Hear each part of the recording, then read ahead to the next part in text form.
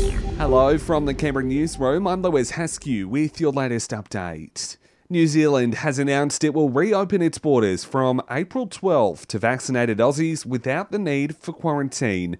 Prime Minister Jacinda Ardern says the reopening can happen sooner than expected thanks to the country's strong health response in the face of Omicron. That is now the situation we find ourselves in.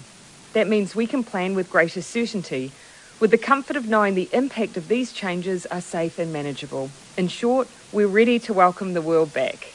The ACT's Chief Minister thinks the federal government could be doing more to help combat the rising cost of fuel. Andrew Barr says if anything is done, we may have to follow in New Zealand's footsteps and reduce the fuel excise tax.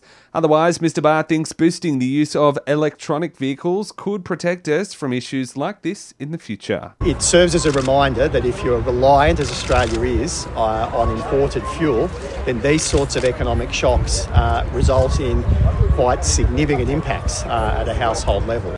Overseas, US President Joe Biden is heading to Europe next week to meet face-to-face with NATO leaders.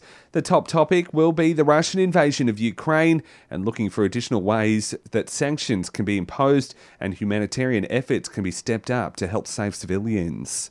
Back home, there's talk Viking Park in Tuggeranong could be in line for a big upgrade if ACT Liberal Senator Zed Zelja gets his way. Senator Zelja has put forward a proposal to upgrade the grounds to a 10,000 capacity stadium. He says while there's no final decision on it at this stage, there's been a good response from senior federal government ministers, including the Treasurer Josh Frydenberg. Meanwhile, the Canberra Liberals are calling on the ACT government to do more to address housing affordability in Canberra.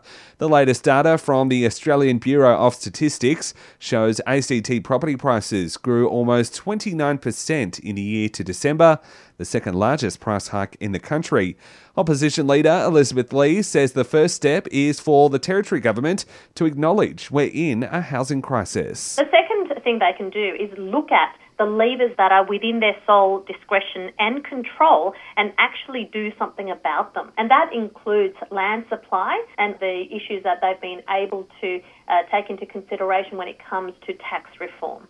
Also today, a man's been charged with murder as part of police investigations into a fatal boarding house fire in Sydney. The 45-year-old was arrested last night and has been refused bail to face court. And a survey of 15,000 young Aussies has found climate change, COVID and cost of living are the three biggest concerns heading into the federal election. And that's the very latest in news. We'll have another update for you right here around lunchtime.